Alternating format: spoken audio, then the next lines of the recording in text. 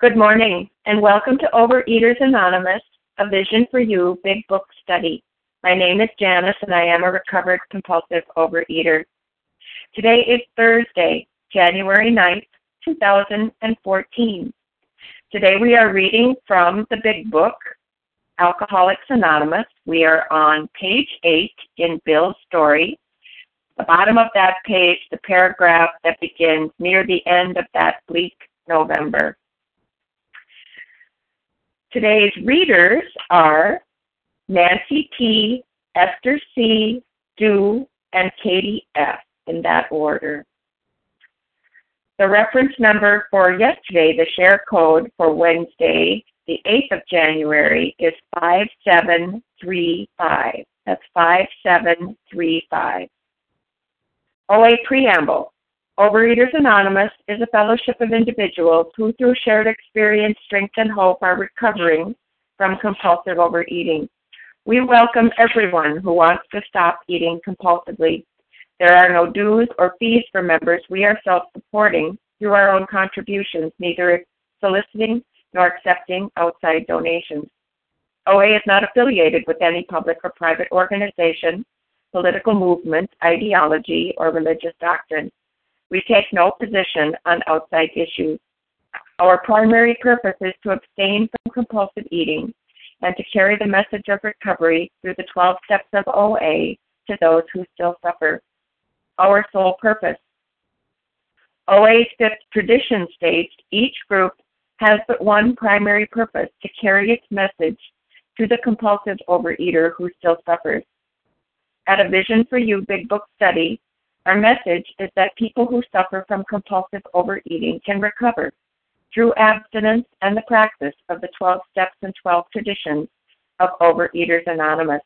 I would now like to ask Marietta to please read the 12 steps.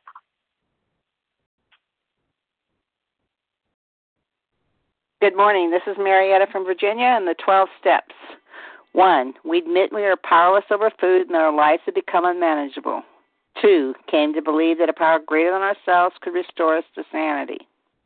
3. Made a decision to turn our will and our lives over to the care of God as we understood Him. 4. Made a searching and fearless moral inventory of ourselves. 5. Admitted to God, to ourselves, and to another human being the exact nature of our wrongs. 6. We're entirely ready to have God remove all these defects of character. 7. Humbly asked Him to remove our shortcomings. 8. Made a list of all persons we'd harmed and became willing to make amends to them all. 9. Made direct amends to such people whenever possible, except when to do so would injure them or others. 10. Continued to take personal inventory, and when we were wrong, promptly admitted it. 11. Sought through prayer and meditation to improve our conscious contact with God as we understood Him, praying only for knowledge of His will for us and the power to carry that out. 12. Having had a spiritual awakening as a result of these steps, we try to carry this message to compulsive overeaters and to practice these principles in all our affairs. And with that, I pass. Thank you. Marietta from Virginia. Thank you so much, Marietta. I'd now like to ask Melanie to please read the 12 traditions. Thank you, Janice. Good morning. My name is Melanie. I'm a recovered compulsive overeater from Oregon. The 12 traditions. 1. Our common welfare should come first. Personal recovery depends upon OA unity. 2. For our group purpose, there is but one ultimate authority, a loving God as He may express Himself in our group conscience. Our leaders are but trusted servants. They do not govern. 3. The only requirement for OA membership is a desire to stop eating compulsively. 4. Each group should be autonomous, except in matters affecting other groups, or OA as a whole. 5. Each group has but one primary purpose, to carry its message to the compulsive overeater who still suffers. 6. An OA group ought never endorse, finance, or lend the OA name to any related facility or outside enterprise, lest problems of money, property, and prestige divert us from our primary purpose. 7. Every OA group ought to be fully self-supporting, declining outside contribution. 8.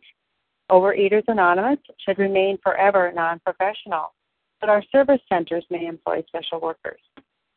9. OA as such ought never be organized, but we may create service boards or committees directly responsible to those they serve. 10.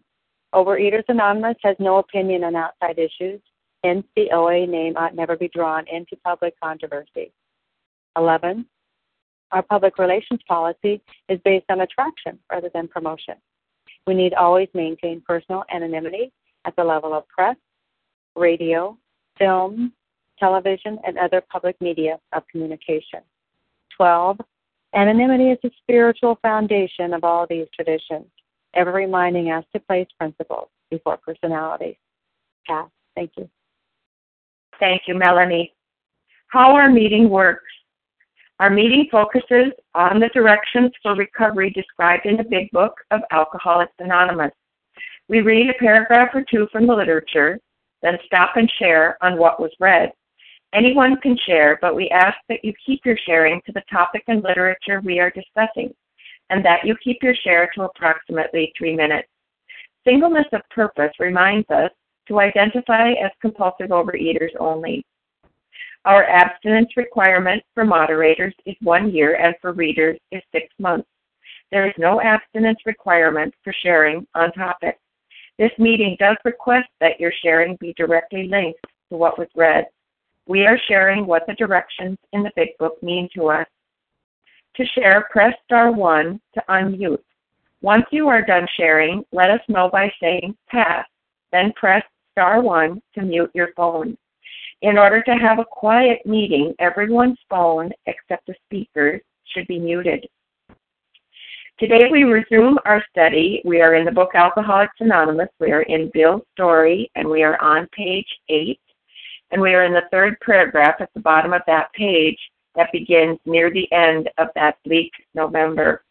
And today I would like to ask Nancy T. to please get us started. Thank you so much. Good morning. This is Nancy T., grateful compulsive overeater in Lewiston, Idaho. Near the end of that bleak November, I sat drinking in my kitchen. With a certain satisfaction, I reflected there was enough gin concealed about the house to carry me through that night and the next day. My wife was at work. I wondered whether I dared hide a full bottle of gin near the head of our bed. I would need it before daylight.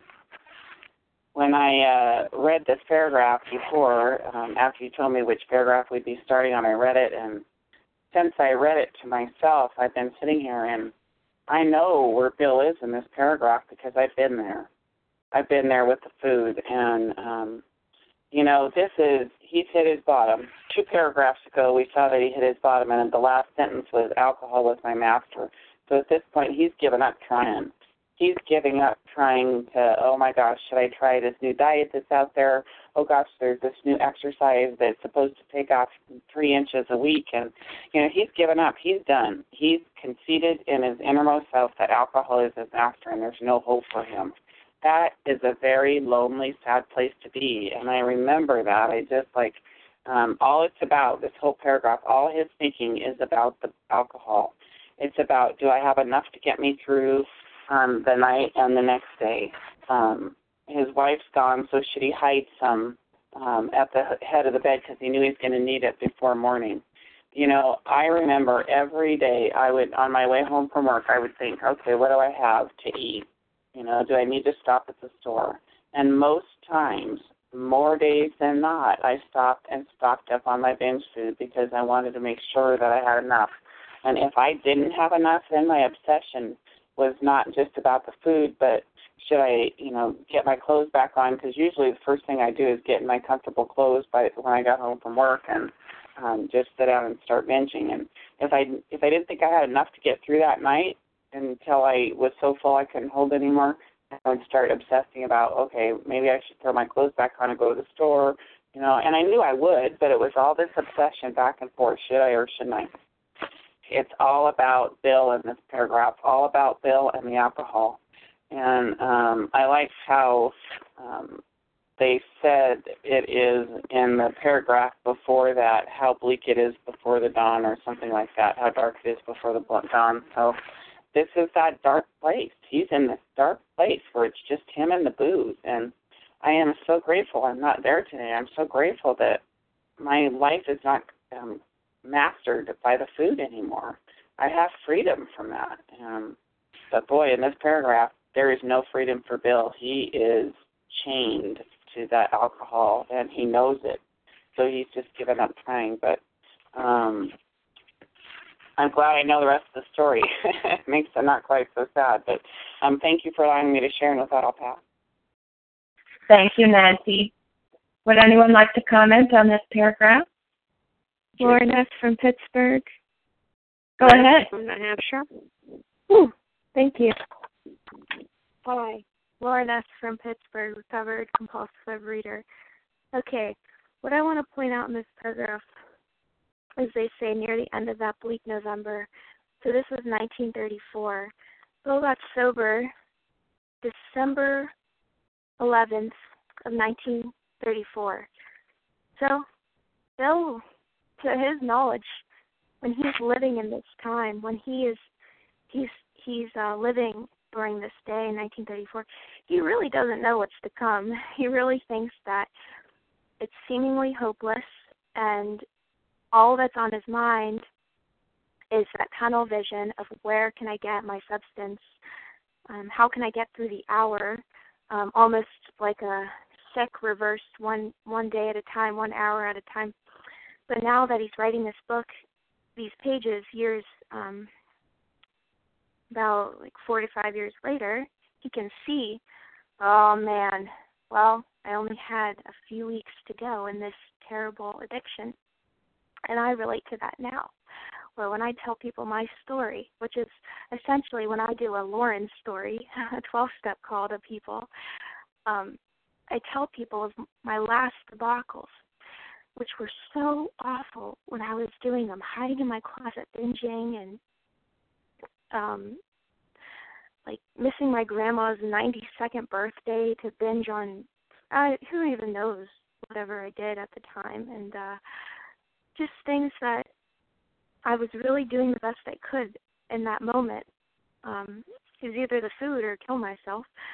So Bill, though, is writing this now, and he knows that it's only seemingly hopeless because only 2 weeks later he was to find an amazing journey.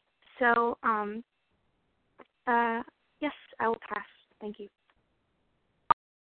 Thank you, Lauren. And who is next? Jason? Thank you, Jason. There was someone right before you. Oh, hi, it's Liz in New Hampshire. Go ahead, please, and then Jason. Well, I just wanted to say about this, as I remember, after I'd been abstinent for quite a while, and I picked up, the disease definitely progressed, and I did things that I had never done before with the food, never. And I relate to this paragraph, not that I was hiding food because I lived alone, but I brought home quantities of food that I had never brought before because I couldn't decide what to buy. So I brought everything because I just had to have everything, massive quantities, because I might want this, I might want that, I might want a bite of this or a bite of that. So I would just buy incredible quantities of food, and it got to the point where the woman at the counter at the store actually made a comment to me that you look like you're getting heavier, which was absolutely humiliating. One woman even asked me if I was pregnant because my stomach was so distended. But that didn't stop me. I just had to have, my counter had to be covered with just an assortment of everything from ice cream to bread, everything. Even if I took one bite of each item, I had to have everything because that's how far my disease, and I never had gone to that degree before I got abstinent. But that's where I ended up because the disease had progressed right along with the years of my abstinence. It never stopped. And it's a little off topic, but my grandfather, who died from alcoholism, did hide his gin and his booze all over the house. He had places all over the house, in the barn, everywhere where he hid his liquor. So this really resonates for me, and I'm very glad now to be in recovery and working the steps and not doing this anymore, because I look back and I see the insanity and the money that I spent, but the insanity, and I did it day after day after day. Even after someone looked at me and said, "You look pregnant," I didn't care. I would go out the next day and buy every item, just bags and bags and bags of stuff, and go home and eat. And I lived in New York City, and I'd go out at midnight or 1 o'clock in the morning. Didn't care. Didn't even think about what could happen to me. I had to get my stuff. And with that, I'll pass. Thank you. And go ahead, Jason. Thank you. I'm Jason, recovering compulsive overeater. With a certain satisfaction, I reflected there's enough gin concealed around the house to carry me through that night and the next day, and my wife was at work. That is, I progressed to that point. Where I really started out was my wife would leave the house, and I had this sort of infantile or childish habit where I'd watch to make sure that she actually left. And because she would sometimes forget something and then come back, and I had to be careful. I would really, be sneaking behind curtains to make sure of it. And then I would decide how to eat the various sweets that were around the house. I figured she wouldn't notice if I just ate one of the brownies and then rearranged the stack just so, and then maybe go eat a few of the Purelines and a spoonful of the Scotty spread and maybe a little ice cream here. And then over time, the volumes would drop to this sort of notably lower level, and then I would get really defensive when she would ask me about it, thinking to myself, well, that was days ago. It's not like I just ate all of that. It was just insane. And from there, I kind of progressed to what's written in this paragraph. I kind of graduated to this level where I would actually buy my own foods and either eat them on the way home and pretend like I hadn't, or just stash them in my bag and wait till no one was around and go eat them. So I understand. For me, it manifested as a kind of a childish, lack of maturity, kind of infantile behavior, but I really understand that the sort of sneakiness, hiding stuff around the house. And with that, I pass. Thank you. Thank you, Jason. Well, this is Janice, and I am a recovered compulsive overeater. I love how Bill sets the stage. For us. In the previous paragraph to this, when I look at that, I've been where Bill is. First, it was fear that sobered him for a little bit. He was so afraid of what he had learned about where he was at physically that just for a short period of time, the fear was great enough to stop him. But he couldn't stay stopped. And everyone around him knew with a certainty that they were going to have to watch him kill himself with drinking. They'd either have to lock him up somewhere or they'd have to just watch him kill himself with drinking. Everyone was resigned to the fact. But he sets the stage for us in that dark, dark place. He says, I was soon to be catapulted into the fourth dimension. So he sets the stage for us so we know what's coming. We know something good is coming. And so he sets the stage for us because what is he doing here in this paragraph? He's sitting in his kitchen drinking and thinking, drinking and thinking. And I don't know about you, but I've been there, eating and thinking, eating and thinking. Thinking about, do I have enough? Is there enough around? Hating myself for what I was doing, but resigned to it. Knowing that I was alone, knowing that I could eat as much as I wanted, wondering if I had enough to last me through the day. If my husband came home so I wouldn't have to go out again or pretend that I had forgotten something, I had to run an errand so I could go out and get more food. Here we are with Bill in his kitchen, thinking and drinking. He knew he would need it. It wasn't that he just wanted the alcohol anymore. He knew he would need it. But he sets the stage for us. He sets the stage for what is to come. It's a beautiful thing. And with that, I'll pass. Would anyone else like to comment on this paragraph? Kim? Alice? Go ahead. Go ahead, Alice. And I just want to mention Liz is also in line. Oh, I'm sorry. Thank you. I missed Liz. First Alice and then Liz.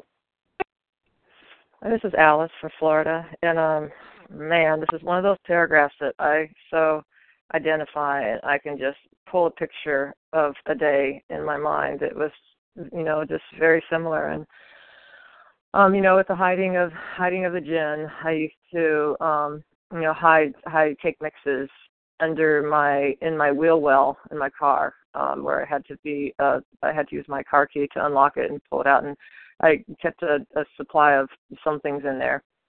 And I remember on a Christmas day, my husband and daughter were leaving on a flight out of town the following day, and this was a couple days. It was Christmas Eve. I knew that I would need to get after I dropped them off at the airport in the morning, December 26th. I would need to begin eating immediately. And I knew that the stores were going to be closed on Christmas. So Christmas Eve, I went out and I bought a bunch of stuff and I put it in the wheel well in the back of my car. And as soon as I drove them to the airport, I, stopped along the way home to, satisfy the craving right then. And then it spent probably 5-6 hours just binging and purging in my home, feeling such freedom, I thought, at that point, because they were in the air. They were really, really safely somewhere away where they were not going to be returning for something they forgot. And just that, what was freedom was just relief, but there was this panic in it too. It's just like, oh my God, what is going to happen to me today? And it just so happened that evening too, I was due at 7:00 to show up to an intensive for, to stay somewhere for 5 days to sober up and to get abstinent again and to work on, some issues. And I spent that whole day just, in the food, dangerously in the food, binging and vomiting. And I just, I had spoons, my gagging spoons hidden around the house in different places and in my car, just always in that state of paranoia that someone, my husband would find it and know, and but just not caring because I needed my drug, so badly. So I just the remembering of keeping that stuff in my car. And you know what, today, which is so cool, is that I have this abstinence kit in the trunk of my car, and it's not locked up, it's not hidden, and it's got, a scale in there and some foods I might need if, I need to, something after my foods for the day. And just, man, I am so glad to be in this place today. And just because I had those bottoms, like we talked about yesterday in the reading, it doesn't matter, the bottoms were just a state of mind. And I had a lot of what people would call physical bottoms and mental bottoms, and it just didn't matter. I would get a period of recovery afterwards, and I was off and running again. And I have almost 9 months now, working the steps, abstinent, and I know that I am just so one bite away, one willful thought away from being right back in there and throwing that abstinence kit out of my car and replacing it with the crap in my wheel well again. And I stay close to this program, and I work a vigilant program. Some people, and sometimes my disease says, you're pretty obsessive about it. But it's not. It's vigilant. My disease wants me to think I am obsessive and a little anal about my recovery, my abstinence, and my weighing and measuring. And I say, screw you, disease. I am vigilant. I am vigilant with my program today. I have to do a lot, and I'm willing to do it today. Thank God for that. And that's it. I pass. Thank you. Thank you, Alice. Go ahead, Liz. Janice, I think it was Kim. Oh, I'm sorry. Okay. Go ahead, Miss Kim. Good morning, Janice. Good morning, all. My name is Kim G., and I'm a recovered compulsive overeater from South Jersey. I'm getting all teary here. I reflected there is enough gin concealed about the house. I would need it before daylight on this bleak November. And it was exactly 3 years ago, January 9th, 2011, that this happened to me. That this was what was going to catapult me to the fourth dimension. I was walking in a snowstorm, and my little Jack Russell zigged when I tried to zag, and I looked down and my foot was facing 150 degrees in the wrong direction. I wound up having surgery the next day. I am bedbound in the worst pain I've ever been in, and I am finally having to admit that after 3 years of me and my sponsor deciding that we would change our abstinence, because if you change your abstinence, you can stay abstinent. We just started saying our binge foods were a part of our food plan. And we both co-signed each other's BS, and I put on 50 pounds in like a 5-year period, was in OA. No one ever said a word to me, ever said a word to me.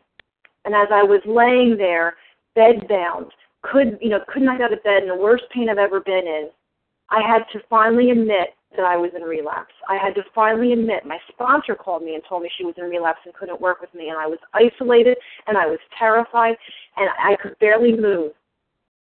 And I had food hidden throughout the house. I had to actually stoop to the place. I had to ask my parents, who were taking care of me, to buy my binge foods for me, and that I would keep them throughout my house because I was walking on a walker with a little backpack in front of it, and I would be sitting in the couch, wanting to just pee my pants because I didn't have the strength to get up and go to the bathroom. But yet if those binge foods ran out, I was definitely willing to get up and go to the refrigerator or the pantry so I could restock. And I had them hidden in boxes because I have dogs, and if I left them out on the coffee table, they would eat them. So this was my life. What is so scary for Bill is he doesn't know there's an answer. I had been in OA for 17 years, and I would sit there crying and go, can I even do it one more time? Can I humiliate myself one more time to go back to OA? Is it going to work this time? It hasn't worked. It's only been a temporary respite. It's only been these pockets of abstinence. Can I do it again? As I was sitting there rationalizing all that I was eating. And we're going to hear about Ebby calling Bill at this point. This is the miracle. This is God interceding. Someone I hadn't heard from in over 3 years happened to call me by mistake because she saw an article in the Lifeline and thought it was me. A woman with my name in my hometown wrote an article, and she called me by mistake, and she told me about a phone meeting. I had never done a phone meeting. I was a face-to-face girl. Those people who did phone meetings were wusses. And by calling her, she got me to listen to a phone meeting which broke through the denial. Not the denial of just being in the disease, but the denial of being in OA. The denial of being in OA and so many years using it as a diet program, rationalizing why I can eat this and why I can eat that, randomly doing the steps whenever it felt convenient. So today, January 9th, when I broke my ankle, which I thought was such a tragedy, wound up being the catalyst that rocketed me into the fourth dimension, and for that I am grateful. And with that, I pass. Thank you, Kim. Liz, are you there? Would you like to press *1 to unmute? Hi, I'm Sheila. May I share? I already shared. It's Liz. Oh, you did. All right. Thank you. Thank you. My ears are not waking up so good this morning. All right. Who was it that wanted to share? Sheila? Go ahead. Thank you. Hi. Thank you. Good morning. Thank you for your service. Sheila H. from New York, recovering another day. Thank you, God. I wanted to identify with this because that feeling of looking for stash and putting things in, I simulated when the storm is coming here. And people are in the stores, the parking lots are full with cars because they think the storm is going to be so bad that the food trucks or whatever won't get through for days. And I've noticed that all the time. And then I noticed that in my own way, I wouldn't run to the store that day. But if I knew it was coming, I would still prep and make sure I had everything that I needed, not binge foods, just that I needed to feel that I had everything in my house. I've lived in New York my whole life. There's only once as a child I remember a milk and bread trucks couldn't get through, and yet it's such a learned behavior, an environmental thing that I watch around me, at least in my area. I may have to go 2 towns over to get bread because there's no bread anywhere. People just have this feeling of deprivation. It's not going to be enough, and I can identify probably from the very humble beginnings of what it feels like to make sure you have enough around you. So grateful today that I can see that and have that gift of awareness, because it definitely has implanted a shift in that thinking, and I don't run out to the stores and stock the cupboards up just because the weather is changing. Thanks for letting me share, and I pass. Yael? Thank you, Sheila. Raquel? It's Yael from Israel. Go ahead. Go ahead. That's fine. That's fine. What I wanted was... sorry? Oh, okay. Let's see if everyone can mute your phone so that we have a quiet line. Executive Sister, thank you. Okay, thank you. This is Yael from Israel, compulsive overeater, recovering compulsive overeater. I so identify with hiding things around the house. Of course, I gave it the excuse that it's for my kids, but then I'd stashed it away, never telling them and never putting it out for them. And for me, even when I was, that's looking back now, I can see when I was really willing to surrender and when I wasn't. Because each time after a relapse that I would try doing program again, and I'd be like, okay, today's the day. I'd say in the back of my mind, but I always have this for a security blanket just in case program doesn't work for me. I can always go back to this. And of course I always failed when I knew that was there. But once I conceded, got to the lowest point of ever, a feeling I'm either going to die and by the way, I got to that point of I'm either going to die or I'm going to do this program. And my goal weight already had nothing to do with my weight. It had to do with my mental obsession. But anyway, once I got to that point and that surrender, then there was no buying anything just in case it doesn't work for me. So thank you, God. Thank you for today. And thank you, everyone on the line. With that, I pass. Thank you, Yael. We have time for one person more to share. If there's anyone else, and then we'll move on to the next paragraph. Is there anyone who wants to comment on this paragraph before we move on? Barbara? Janice from Massachusetts? Barbara? All right, let's go ahead with Barbara first, and I'll get everybody in line. Thank you, Barbara. Thank you. This is Barbara. I'm a recovered compulsive overeater. And I'm very glad to be looking at this horror of the night, because it takes me back to what the horror of the night was for me. Just as Bill says, he had something hidden. Could he make it till daylight? I haven't thought about this in a long time, but I'm remembering before program being so desperate and wanting to not have the madness of the night strike me that I asked my husband to lock the kitchen and hide the key so that when I got up during the night, the children were asleep, I wouldn't be able to get into the kitchen. And as many other things did, that worked for a very short time. But when the darkness and the loneliness and all that it was described previously, the morass of self-pity set on, and there was the long night, and I didn't have a God that I could turn to, I didn't have a program that I could turn to, I started taking the food out of the kitchen before he locked it and hid the key. Now, was I crazy? Yeah, I mean, that definitely answers it.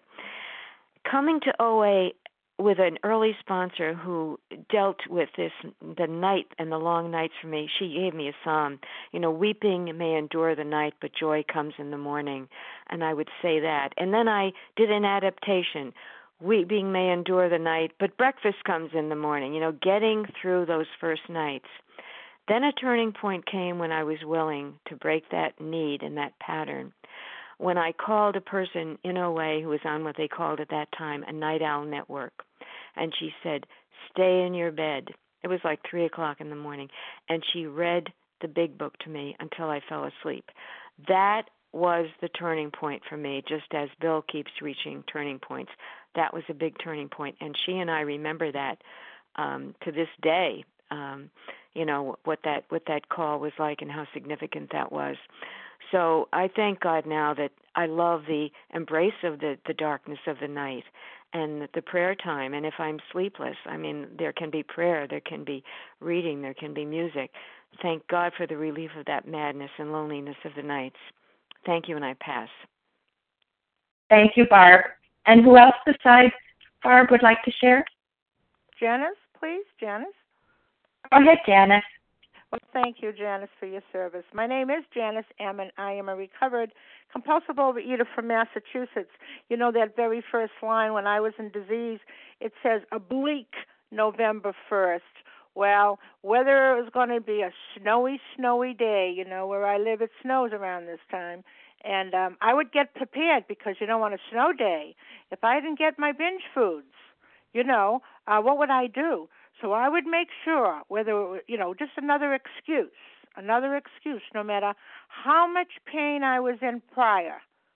Isn't this disease something? It is cunning, baffling, and powerful, because no matter how much pain, you know, I couldn't get rid of it myself because the obsession of the mind was still there. Certain satisfaction. Oh, I knew now that I was all set in case I was snowed in for 3 days. You see, no matter what pain I went through before, what fear, now the fear turned around. You see, he feared it up in the second paragraph there, that would sober him up. Now he was fearing, I better make sure I have enough. And then he would hide. And, you know, my husband is not a compulsive overeater. He never hid any food. He never did. He didn't have to. He wasn't worried about having enough, but I did. And that's a big sign for me and for others. You know, if you have to hide your food, something is abnormal about that. You know, and I used to hide it so, I would have enough for company that comes, but it was hiding for me. Selfishness, making sure that I had it. And with that, I'll pass. Thanks. Thanks, Janice. Thank you, Janice. Is there anyone else who'd like to share before we move on? Well, let's move on to the next paragraph. And Esther, could you read that for us? Good morning. My name is Esther, and I'm a recovered compulsive overeater in Canada. My musing was interrupted by the telephone. The cheery voice of an old school friend asked if he might come over. He was sober. It was years since I could remember his coming to New York in that condition. I was amazed. Rumor had it that he had been committed for alcoholic insanity. I wondered how he had escaped. Of course he would have dinner, and then I could drink openly with him. Unmindful of his welfare, I thought only of recapturing the spirit of other days. There was the time that we had chartered an airplane to complete a jag. His coming was an oasis in this dreary desert of futility. The very thing, an oasis. Drinkers are like that. So this paragraph is introducing us to the person who's going to begin a cycle of events that will change Bill's life. This is his friend Ebby Thatcher. And Ebby had been charged for some disturbances he had committed while he was drunk. And at that time, some members of the Oxford group, the spiritual Oxford group, offered the judge to overlook his jail sentence, and they would bring him under their wings and show him a spiritual way of living so that he could remain sober. And the judge agreed. So now, as part of Ebby's own spiritual work, he had to pass along this spiritual message to others, and that's why he was coming over to Bill to speak to him. So Ebby was coming to carry a message to Bill. He was throwing him a lifeline. This is a pivotal encounter for Bill, and although he doesn't know it, his life is about to change. And one thing I always like to point out is that Ebby had only been sober now for a couple of months, and yet he was able to carry that message to Bill. Bill just grabbed that lifeline as we're going to read soon, because he was desperate. And I remember that moment for myself as well, almost 7 years ago, when I finally decided to come back to OA, and I had heard someone speaking and talking about, carrying the message, telling us how she had transformed and how her life had changed. And I remember calling someone after the meeting and saying, how can I get a sponsor? And on the spot, that woman offered to be my sponsor. I, too, grabbed hold of that lifeline. I knew nothing about her other than her name and the fact that she had what I wanted. I did not ask her for her credentials. I did not ask her how much time she'd been in program. I did not ask her if she was like me, the same life circumstances. All I knew was that I was desperate, and if someone was throwing me a lifeline, I was going to grab it. So again, Bill does not know that his life is about to change, but it is. He's going to reach out and grab what Ebby's offering him. And like we read earlier in one of the forewords, each day recovery begins when one alcoholic talks with another alcoholic, sharing experience, strength, and hope. So a beautiful chain of recovery is about to begin here. And with that, I'll pass. Thank you. Thank you, Esther. Yeah, Who would like to comment? This is Larry. Hiya. Go ahead, Yael, Larry, and Hiya. Thank you. This is Yael, recovering compulsive overeater from Israel. I just also wanted to share that moment where, ironically, the friend who originally introduced me to the OA program, and I did find abstinence but not recovery for several years.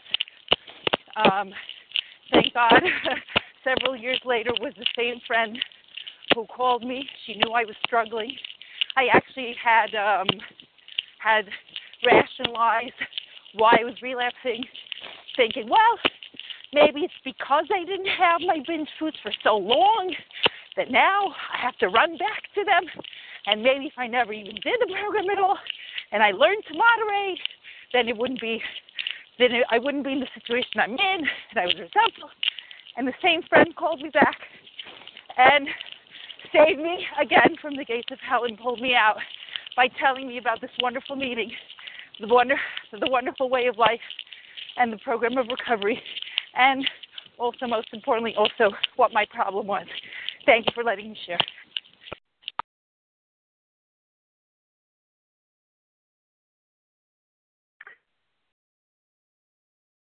Hi, this is Larry.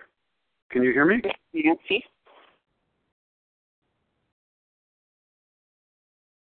Larry, go ahead. I can hear you, Larry. Okay, sorry about that, Janice. Can you hear me okay? Yes. We can. Go ahead, Larry. Okay, great. This is Larry, recovered compulsive overeater from Chicago. Thanks, Janice, for your service. Yeah, we all have a catalyst. We all have a moment. I can really, this is part of identification. Identification is just such a critical thing. I used to be somewhat ashamed to share my story of how shame is such a part of this disease for me. Ashamed as to how I came about learning about 12-step program. But today I don't regret the past, and I'll share it. As someone working in clinical psychology, I actually, several years ago was working with an individual who had been in recovery, a 12-step recovery program for many years. We weren't meeting about that. We were meeting, just about some other life issues. And what a great guy this was. I wish I could remember his name. I'd love to be able to thank this person. But the ironic thing for me, I think there's some irony with some of this stuff, and maybe there was for Bill when he was retelling his story, was, here I am, a therapist working with this gentleman, had the privilege to work with this gentleman, and I was just trying to really relate and identify with him to help him. Oh, but see, God had another plan for Larry. See, Larry probably, I don't remember, but I'm sure I binged my way to that meeting with anticipatory, anxiety about, binging myself after the meeting. And then in the midst of that, this gentleman, I remember saying, as he was sharing his story, of course, he'd been in 12-step for many years, he said, I said to him first, I said, I can't identify with your, directly with your experience, because he had asked, but with alcohol and drugs and so forth. I said, but, with me, I can sort of relate with eating. And he said, I just remember him looking at me with a smile, and he goes, that's really interesting. Here, I thought I was connecting with him, right? He said, there's something called OA. He goes, I'm not too familiar with it. He goes, but I know it's patterned after the 12-step program I work. And, I sat on that for 6 months. God has an interesting way of working. I'd like to think he's got a sense of humor, but that was my experience. 6 months later, I looked into this, and the rest is history. See, God planted that seed as he did with Bill, and what a magnificent transformation it's been for me, and I'm so very grateful. And with that, I'll pass. Thank you, Larry. Haya, you're next. Hi, thanks, Melanie. Hi, everybody. This is Haya, recovered compulsive eater and bulimic in Denver, Colorado, and I've adjusted to the time change, so I'm up for the meeting live instead of the recording. And welcome, everyone, and welcome if you're new. What I would like to focus on here in this paragraph is, you know, we've seen the downward spiral. He's discussed on the page before, the quicksand stretching all around me, overwhelmed. He went into the hospital, he got sober for a bit, and then he was off again. And then he's sitting in the kitchen drinking, even though we've already discussed how he knows he has to stop, he knows he can't do it, and yet he's still drinking. And what happens when the phone rings? You know, we've been focusing on the fact that he's going to be catapulted into this new life, but what really happens here first? He gets, you know, he gets in his musing, right? His musing of getting the alcohol. You know, he's going to need alcohol tonight and tomorrow. His wife's not home, so he can drink all he wants. He gets this phone call from his school friend. He was sober. It's in the squiggly writing, which means it's important. He was sober, and then he says, I wondered how he had escaped, right, this committed alcohol insanity, and Esther had shared, you know, the Oxford group pleaded with the judge to let him out. But here it says, of course he would have dinner, and then I could drink openly with him. He's not thinking this guy is sober, maybe he'll help me. He's thinking, this is an old school friend. I'll be able to drink openly with him. Here we go. Here's the selfishness and self-centeredness that is plagued by an alcoholic and a compulsive eater for me in the grips of the disease, running on self-will instead of God's will.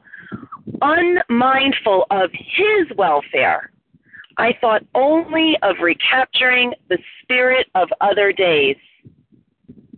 Right there, and then he's thinking about all this wonderful times. You know, these wonderful times. There was the time we had chartered an airplane to complete a JAG.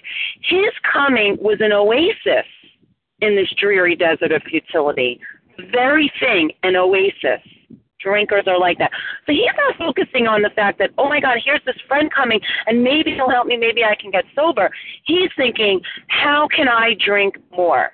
And that is, and we discussed it yesterday, and Kim so eloquently spoke about it yesterday, that thinking through the last drink does not keep me sober. Thinking through the last drink makes me fantasize about what it would be like to, you know, how I can recapture, right, the feeling. And certainly, obviously, there's some remorse here, there, and you know, here and there, but it doesn't keep us sober. It doesn't keep us absent. It doesn't keep me recovered. What keeps me recovered is this formula called the 12 steps, which he will be introduced to shortly. He knows he can't drink, but he doesn't know yet that there's a power greater than himself that can restore him to sanity, and that we're going to learn very soon. So, pretty selfish and self-centered we drinkers are, we eaters are. Not pretty, not pretty at all. And with that, I'll pass. Thank you. Thank you, Haya. Would anyone else like to comment on this paragraph? This is Sharon. Sally. Okay, I heard Sarah, Leah, Sally, and let's start there. Go ahead, Sarah.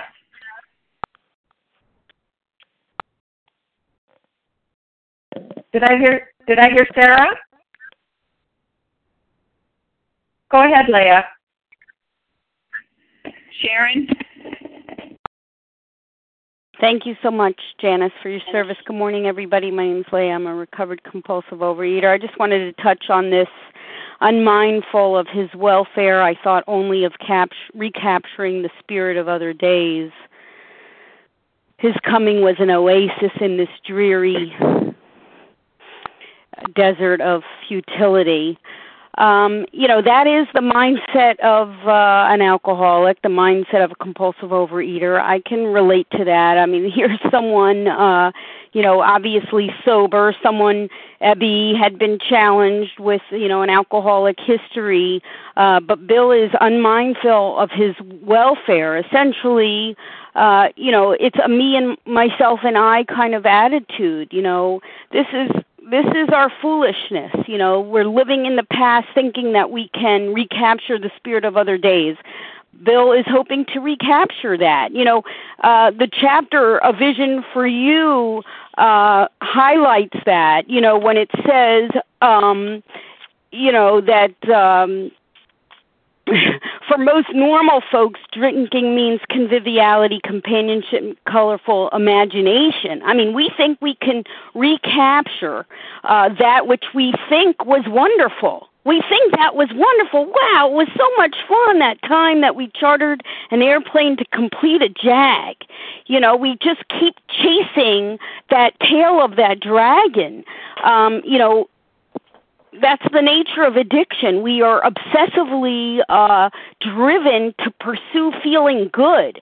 And no matter how bad it makes us feel, it's irrational, but that is the course of addiction. When we use our substances, perhaps as a compulsive overeater, I got, 5-minute lift from binging. However, whatever goes up must come down. It just reminds me of glorifying the gory days. I think I can recapture that which was wonderful. What, the first 10 seconds of relief that I felt when I would, tear open a cellophane bag in a dark car in a parking lot late at night when I had a loving husband awaiting me at home. The first 10 seconds where, I could seek that ease and comfort and dig my fists into those bags and boxes. And then after that, it was all downhill. Then after that, it was like, how the heck did I get here again? I was abstinent this morning. What's going on now that I've got piles and piles of binge foods on the passenger seat in my car? And there I would sit for hours upon hours, binging my brains out until my eyeballs hurt, watching other people outside my window participate in life. And that's what I thought I was recapturing? That's what was wonderful? That oasis is what Dr. William Silkworth refers to as we seek the ease and comfort. We are in pursuit of seeking the ease and comfort. This is where it really becomes clear that, life is uncomfortable for someone like me. And that is where the steps come in. Because if I'm seeking ease and comfort in a higher power, I no longer need to recapture, quote unquote, that what I thought was wonderful. And with that, I pass. Thank you. Thank you, Leah. And go ahead, Sally. Thank you, Janice. Good morning, A Vision for You. This is Sally A., recovered compulsive overeater in South Jersey. So I love this paragraph. This is really interesting. My musing was interrupted by the telephone. How many people can remember having their binge interrupted by anything, by the phone, by a friend? And here you've got him in his mindset. My musing was interrupted. In this last paragraph that we just read, we see him setting up his binge. He's got everything set up nicely. He's got everything concealed around the house. His wife is at work, so he can do it in isolation with no guilt that somebody's watching him.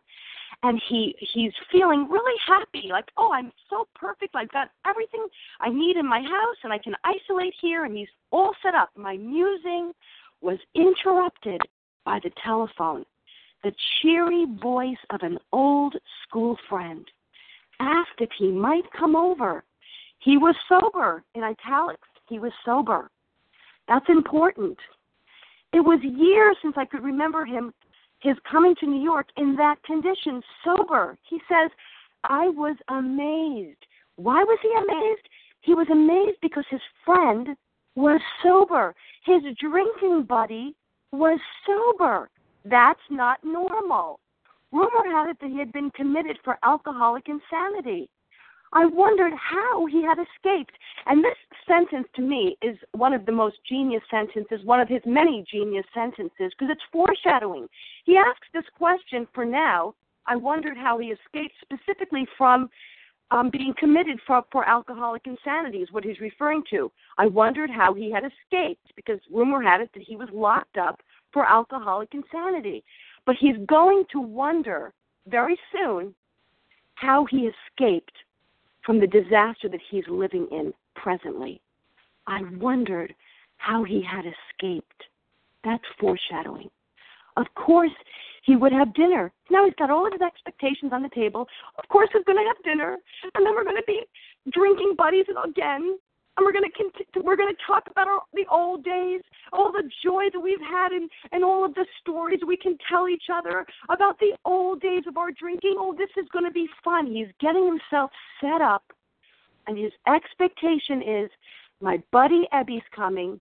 He's a little bit curious, and he's a little bit concerned and amazed that he's sober, but he's still got his expectation nailed down that we're going to have fun. My drinking buddy's coming. With that, I pass. Thanks for letting me share. Thank you, Sally. And go ahead, Sharon. Oh, thank you, Janice. This is Sharon. Can you hear me? I can hear you. Okay, thank you so much, and thank you for your service, and thank you to everybody out on the line. And I just was going back to the past pages, pretty much 3 through 8, where we're at today, and just wrote down these things that I could so identify with what happened to me before I heard this meeting on the line. First it was I had arrived, I had a host of fair weather friends. Then the next one was, oh my gosh, I woke up, I had to stop. And then shortly afterward, I came home drunk again. Where had been my fight? There was no fight. And then renewing my resolve, I tried again. And in no time, there I was beating on the bar, asking myself, how did it happen again? Well, next time I would do better, but now I'll just get good and drunk. And I did. And then 2 more years, I experienced this agony back in the hospital, the kindness of the doctor telling me, though I was selfish, I had been seriously ill, mentally and physically. Now I had renewed hope, the goose hung high. The answer was self-knowledge, but it was not, because then I drank again. Now the loneliness and despair, I experienced a bitter morass of self-pity. How dark it is before the dawn. And then an old friend called. He came over. He was sober. It was Ebby Thatcher. God's grace shows up at just the right time, God's time, in the person of his old friend, Ebby. And that just identifying with that so much, because this period of time that I went through so painfully the last 2 years before I began listening to this meeting. And I, too, called an old friend that I had known many years before and had given me that first hope many years ago that maybe I could get abstinent, stay abstinent. But I see now I truly was trying to just diet with group support. I didn't believe the reality of it was mentally and physically ill. I got a lot of it mixed up with the emotions because I have the emotional, mentally ill part of me too. And so, to me, I just see this as the beginning. It is so true. This is the beginning of God working in the mind of Bill to catapult him into that 4th dimension of living that he had tried over and over and over again and did not succeed. And that was the grace of God in the person of Ebby Thatcher coming to tell him, you are going to recover, but it's in God's time, and it's in God's working through you through these steps, which they weren't even in existence basically at that point. And so with that, I pass. I'm so grateful to be here, and welcome to everybody out on the line. Thank you. I pass. Thank you, Karen. Well, we'll close the meeting here today. Thank you to everyone who shared, and thank you for all technical help behind the scenes, and for everyone for your patience today, and thank you for a great meeting. We will now close with the reading from the Big Book on page 164, followed by the Serenity Prayer. And could you please read that for us? Good morning. This is Stu, recovered compulsive overeater. Our book is meant to be suggestive only. We realize we know only a little. God will constantly disclose more to you and to us. Ask Him in your morning meditation what you can do each day for the man who is still sick. The answers will come if your own house is in order. But obviously, you cannot transmit something you haven't got. See to it that your relationship with Him is right, and great events will come to pass for you and countless others. This is a great fact for us. Abandon yourself to God as you understand God. Admit your faults to Him and to your fellows. Clear away the wreckage of your past. Give freely of what you find and join us. We shall be with you in the fellowship of the Spirit, and you will surely meet some of us as you trudge the road of happy destiny. May God bless you and keep you until then. Pass.